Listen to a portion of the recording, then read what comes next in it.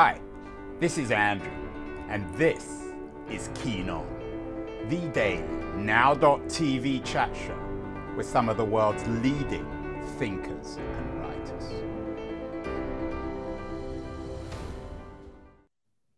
Hello, everybody. It is Wednesday, October the 12th, 2022.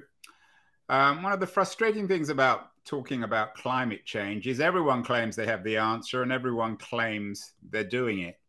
Earlier today, I talked with a senior person at PepsiCo, Maurizio Puccini, or Mauro Puccini, has a new book out, The Human Side of Innovation. He was boasting about how PepsiCo is committed to fixing the environment because now they have recyclable Gatorade bottles. I'm sure that the goal there is very noble, but I can't imagine our climate crisis is going to get fixed by recyclable Gatorade bottles. So what are we going to do? How are we going to address the real truth of this? My guest today, Bruce Usher, is a professor of Columbia at Columbia University. He's a professor of professional practice and an expert in the whole issue of what to do about investing in the era of climate change. And indeed, he has a new book out today, Investing in the Era of Climate Change. And he's joining us. I'm thrilled, from New York. Bruce, welcome. I don't want to bash PepsiCo. I'm sure the intent is noble. But isn't that true that everyone claims to be fixing it one way or the other? Recyclables, electric vehicles, solar panels, and yet there's so much uncertainty about all this. I agree. Why are these companies doing this? PepsiCo and others are doing it, let's hope, for the right reasons, because of climate change, but they're also doing it because their employees are pushing them to do it. Their customers, there's a lot of research that shows that customers want to buy what they believe are sustainable products. They want to buy recycled Gatorade bottles. And investors are now pushing companies to do this because they see that's where the growth is, that's where the trends are. And then you have governments that are passing regulations to accelerate this. What's really changed, though, and where I am most interested in what's happening and why I wrote this book that just came out, as opposed to writing that book years ago when I got involved with climate change, is that we actually now do have technologies and products and business models that allow us to decarbonize our global economy without destroying it. So I started working on this, Andrew, 20 years ago. I first started investing in climate solutions. And look, at that time, solar energy, if you added up all the solar power on the planet that was harnessed, it generated less electricity than one coal-fired plant. Electric vehicles were kind of a joke, unless you count in golf carts. So there was nothing to invest in 20 years. We didn't have any good climate solutions 20 years ago. Fast forward to today, renewable energy, which is cost competitive, it's the cheapest form of power on the planet today. Last year, more than 100 coal-fired plants worth of solar was built in 1 year alone. Renewable wind and solar are the cheapest forms of power. Electric vehicles are preferred by consumers. People who drive EVs love them because they're better cars, they handle better, they accelerate faster. Those two technologies together, if we implement those at scale globally, we get ourselves halfway to addressing climate change. In other words, we reduce half of our emissions globally.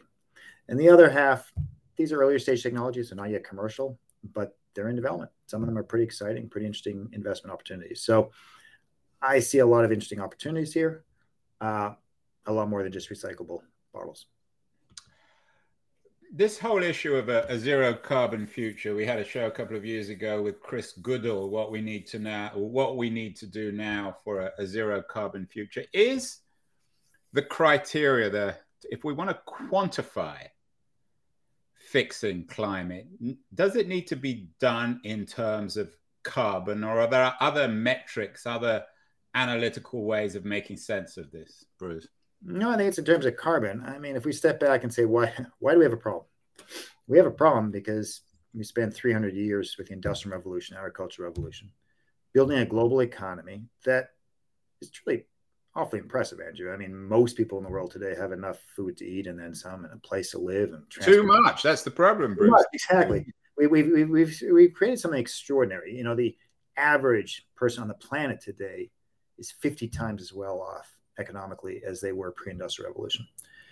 But there was a catch, right? The catch was in that process, we spewed emissions, greenhouse gas emissions into the atmosphere.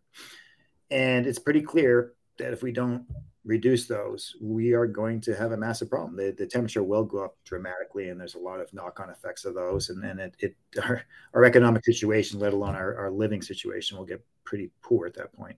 So we've got 30 years, maybe 50 years at the outside, let's say 30 to 50 years to reverse what we did in 300 years. And that's no simple task. So is this a controversial number, 30 to 50 years? We've had environmentalists, some more radical than others, suggesting we've only got 5 or 10 years to save the planet. How are you determining this 30 to 50 year window, Bruce? Yeah, well, first of all, let me say that I'm not the expert, but I do believe in experts. I do believe in climate scientists. Here at Columbia, we've got a very deep bench of climate science. And the math isn't that complex. We know what's in the atmosphere. We know what's going into the atmosphere every year. In fact, there's virtually no argument around that. The question is, how much time do we have to remove that? And the people who say, look, we got 5 to 10 years or we're all going to die, that's not correct. What they're saying is if we don't start reducing emissions significantly in the next 5 or 10 years, we'll never get it within 30. And then there's some truth to that. But here's what people don't seem to understand very widely. In many countries of the world, we're already doing that. U.S. emissions. Now, the U.S. has not been a leader when it comes to climate change. U.S. greenhouse gas emissions peaked in 2007, right? We're already on a decarbonization path. Most European countries have decarbonized much more aggressively than us. The Germans are down 40%. And so, and with economic growth, and the U.S. economy has grown dramatically since 2007. So we are already on a decarbonization path. That doesn't mean we don't have a big challenge. The challenge is we have to decarbonize globally. That includes China, India, everywhere. Well, and that it introduces this whole issue of international protocols, Kyoto, Glasgow, and Paris, so on and so forth. Your Columbia University colleague, Charles Sable, I'm sure you're familiar with his co-authored book, Fixing the Climate Stretches for an Uncertain World, seems to think that these international protocols offer a great deal of potential for addressing the crisis. What's your take on that? Should we rely on what Greta called the blah blah of Glasgow and Kyoto? No. And I wish we could, Andrew. Honestly, I wish we could just say, we're all going to come together and fix this problem. We're good for that. It's not going to happen. It's not going to happen because as humans, we don't work together that well. We don't work together that well outside of our personal communities, let alone our national boundaries. And that's a challenge. It would be a lot easier, cheaper, faster if we just all cooperated and did it. But this is human nature. We don't cooperate on the global pandemic of COVID, and that was a heck of a lot more urgent to tackle quickly than climate change. We don't cooperate around a lot of other great challenges of the planet, like war and hunger. So we're not going to all solve this together. That's the bad news. The good news is we don't have to. We should, but we don't have to. And the reason we don't have to is what I said a few moments ago. We have the technologies now to start decarbonizing very rapidly. And the important thing about these technologies is that they're what we call substitutes. That's what economists call substitutes. In other words, how do you get people to emit less greenhouse gases? You can tell them you're being a bad person, emit less. You're going to tell them we're gonna tax you, we're going to tax your carbon emissions, and they'll emit less. But at the end of the day, the only thing that gets people to emit less is if you give them a substitute that's equal or better than what they have today. So like electric cars. Like electric cars, right? Now, electric cars are not a perfect substitute yet because they're still more expensive, right? When they get cheaper than gasoline cars, then it's really game over for an internal combustion engine. They will be cheaper within a couple of year. But today, they actually are still a great substitute because they're a better product. People are willing to pay more because they love it. You can't, they're flying off the showrooms, can't get them. With renewables, solar and wind, it's not about it being a better product, it's a cheaper product. And most people get solar panels or wind because it's cheaper. Yeah, they're happy. They're happy to address climate change. That's great. It makes them feel good. But the reason they make the decision is it's about saving money. But with solar and wind, it does require an investment. From your point of view as an economist thinking rationally, it's cheaper. But if you need to put 20, 30, 50 grand up front, it's not.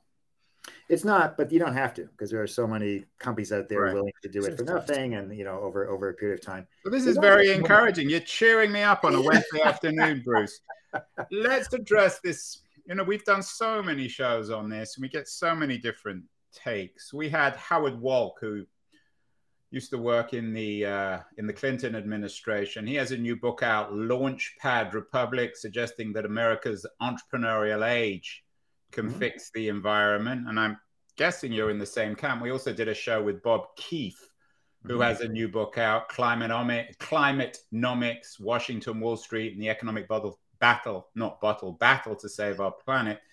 They both essentially argue that this can come through America's entrepreneurial edge. Are you in that camp? You're an investor and a professor, so you see it from a number of different perspectives. Yeah. So I don't like when people say I'm an optimist or others are a pessimist, because at the end of the day, all I believe is I'm a realist. I mean, I'm an investor. I look at the numbers. I look at the statistics. I look what's going on with climate change. And you're an investor in particular in Greenbacker, right? That's one of many companies, many businesses. But I am on the investment committee of one of Greenbacker's funds, which invests in renewable energy developers. Where'd you get all your money from? You're a professor. Well, I'm a professor of practice. You read in my title. So I was in business for many years. I was in Wall Street for many years. I worked in Tokyo and then New York, and eventually ended up running a company that invests in climate change projects. I've worked in finance for a long time. But here's the thing. I'm optimistic in the sense, because that's what people say when they read my book. They conclude it's optimistic because we do have these products, we have these innovations, we have the capital. So I mentioned, years ago we didn't have any products. We also didn't have much capital. The first time I tried to raise investment, capital for the first projects I was involved with, it was unbelievably hard. The capital is now available. Many of the products are there. The innovation is very real. I do think innovation is not just American innovation, though America is pretty good at it. This does make a big difference. Here's what I'm worried about. I'm not at any moment saying, "Oh, problem solved." We have a huge challenge ahead of us. What I worry about is that we spent 300 years building everything as is now. We got to rebuild it all, and we got to rebuild in 30 years. We have most technologies, we have the capital, but try building stuff today. Try building stuff in America. Try building a wind farm, a solar farm. Try building infrastructure for charging your automobile. And it's not unique to America. Many countries in the world today, it takes years to get permitting, to line things up. People don't want change. And when there's change, and I always say to my students, climate change is 2 words. The change part is really hard. People are just really slow to change, even when you give them a better product. That's what worries me. It's not, can we solve this problem? I'm just a little worried, do we have the will to really get the job done? I want to talk about government involved in this, but what about some of these almost magical sounding fixes, Bruce? Like I know the Icelanders are developing technology or experimenting with technology that allows us to bury carbon. Sure. Is there still a possibility that we will come up with technology that will once and for all fix all this, or is that again wishful thinking? I don't think there's a holy grail here. There's not. Partly because our emissions are coming from so many different sources, and there's so many different ways to address this. Do I think there's some pretty exciting, potentially game-changing technologies out there? Yeah, green hydrogen, direct air capture. These are amazing. Today, they're not economic. I certainly wouldn't say this is one of the key solutions. But I would have said the same thing about solar in the past. I would have said the same thing about wind. And the fact that we've got the price points and the scale, it's not just about low cost, but also the massive scale. The fact that we've gotten there is honestly, it's almost miraculous. And I wouldn't bet against several more similar technologies being developed in this couple of decades. Where are the most promising areas? Where are you seeing? Because you're an early investor, I'm assuming. The one that's there's energy storage is pretty interesting. I think it's getting at scale at this point. It's becoming less interesting. The 2 areas that are really exciting, and I do write about this in the book. One is green hydrogen. So I started writing the book 2 years ago. Green hydrogen is producing hydrogen using renewable energy. When I started writing it 2 years ago, I was going to put in a chapter called Over the Horizon. Like, these are things that an investor should think about, that one day you might be able to invest in this. Yeah. It's happened so fast. They've been getting the price points down and developing projects that I actually moved it into the main body of the book because I'm like, wow, this opportunity is here today. Now, it's still not commercial. It's still too costly. It still doesn't have the infrastructure we need. But the potential for green hydrogen, decarbonize industrial applications, industrial heating, steel, heavy trucks, things like this, very, very interesting potential. What are the government models for you? I mean, Biden, of course, has his historic climate bill, which is controversial, but I'm assuming encouraging. Yeah. The Chinese are much more aggressive in terms of a centralized authoritarian approach to this. What governments in particular, from your point of view, in terms of investing in the era of climate change, what are doing the right things? Which governments?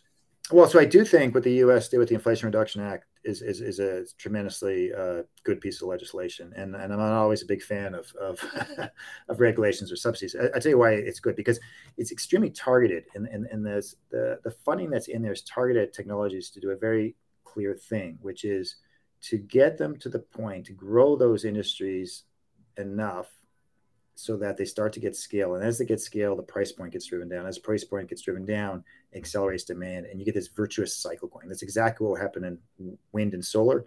Wind, thanks to, frankly, German subsidies. Solar, thanks more to Chinese subsidies. It's happened in electric vehicles, thanks to more here in the US, driving down the cost of lithium-ion batteries. And now we're going to try to do it again in green hydrogen and direct air capture, carbon capture and storage, and other technologies, and building out the infrastructure for electric vehicles and renewables. So I think it's a targeted piece of legislation. It's a great piece of legislation. And I think it's going to take what is already very successful industries and really take them to the next level.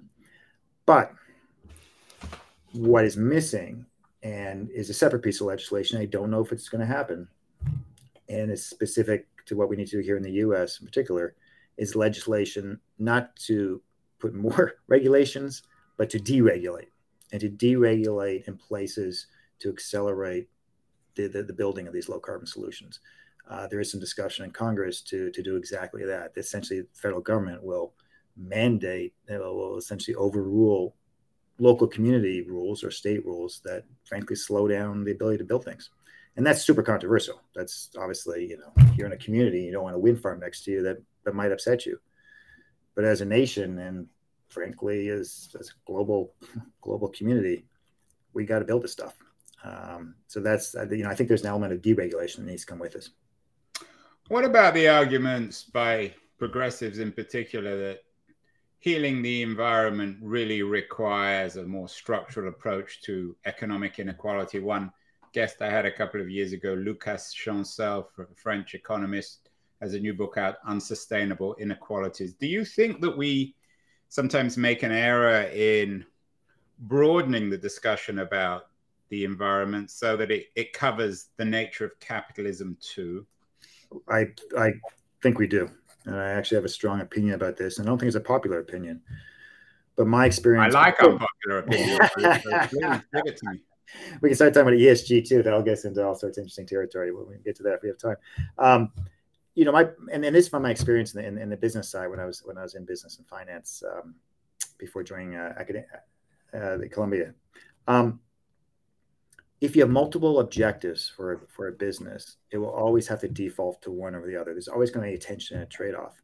And that's not to say that the challenges we face, for example, inequality or climate justice or environmental justice, these are real issues. And I believe that these are real issues. And I believe that these issues should be addressed. But if you try to address climate change and try to address these issues at the same time in the same piece of legislation or through the same mechanism, the same company or the same business, you will likely fail at both. Or what I tell my students, perfect is the enemy of the good. And I wish it weren't so, but that's the case. So I think you need to be very clear about different objectives to do different things.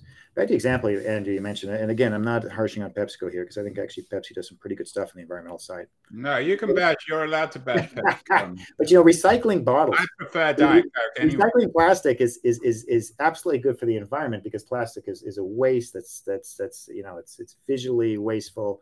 I mean, it's harmful visually. It's bad for the environment. It's bad for wildlife. There's a lot of things about plastic that are bad. But plastic doesn't have a whole lot to do with climate change. That's just the reality. It's a consequence rather than a cause, are you saying? Pretty much, exactly. So recycle, and put it another way, if you want to recycle, and we want recycle laws to recycle to get trash off the streets, we should have laws and business models that encourage recycling. I absolutely support that.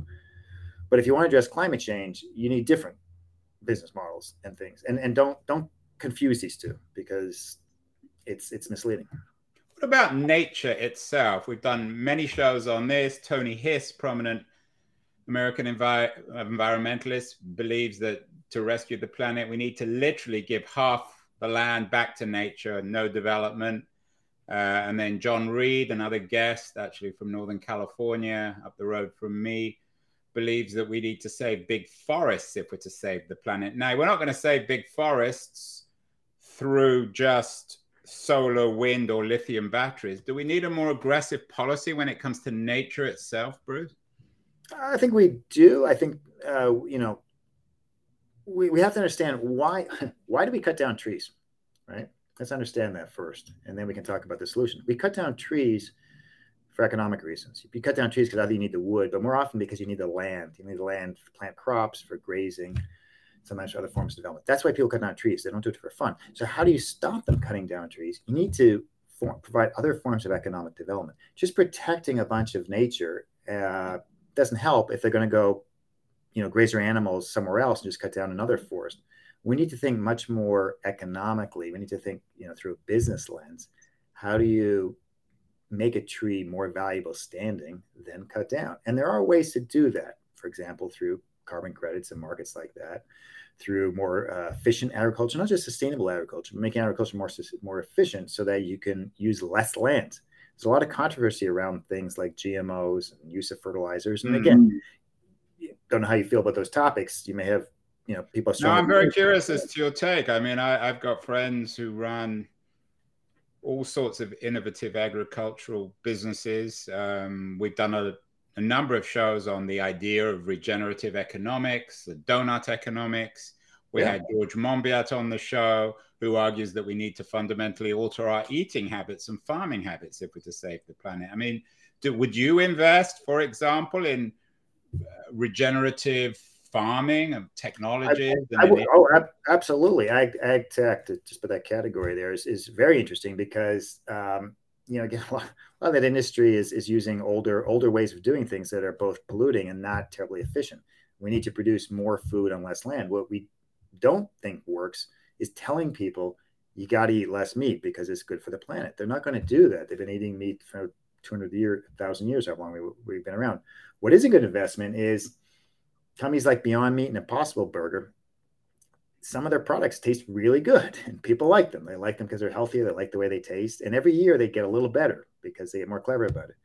There's a lot of interesting technologies out there to farm more efficiently, to get more crops on the same. I mean, have you invested in any urban farming technologies? Yeah, urban farming is really interesting. The challenge with urban farming today, and I have looked at some urban farms here just outside New York City, they're not cost competitive yet. I think they're getting there as the cost of electricity comes down and the cost of LEDs has come down a lot.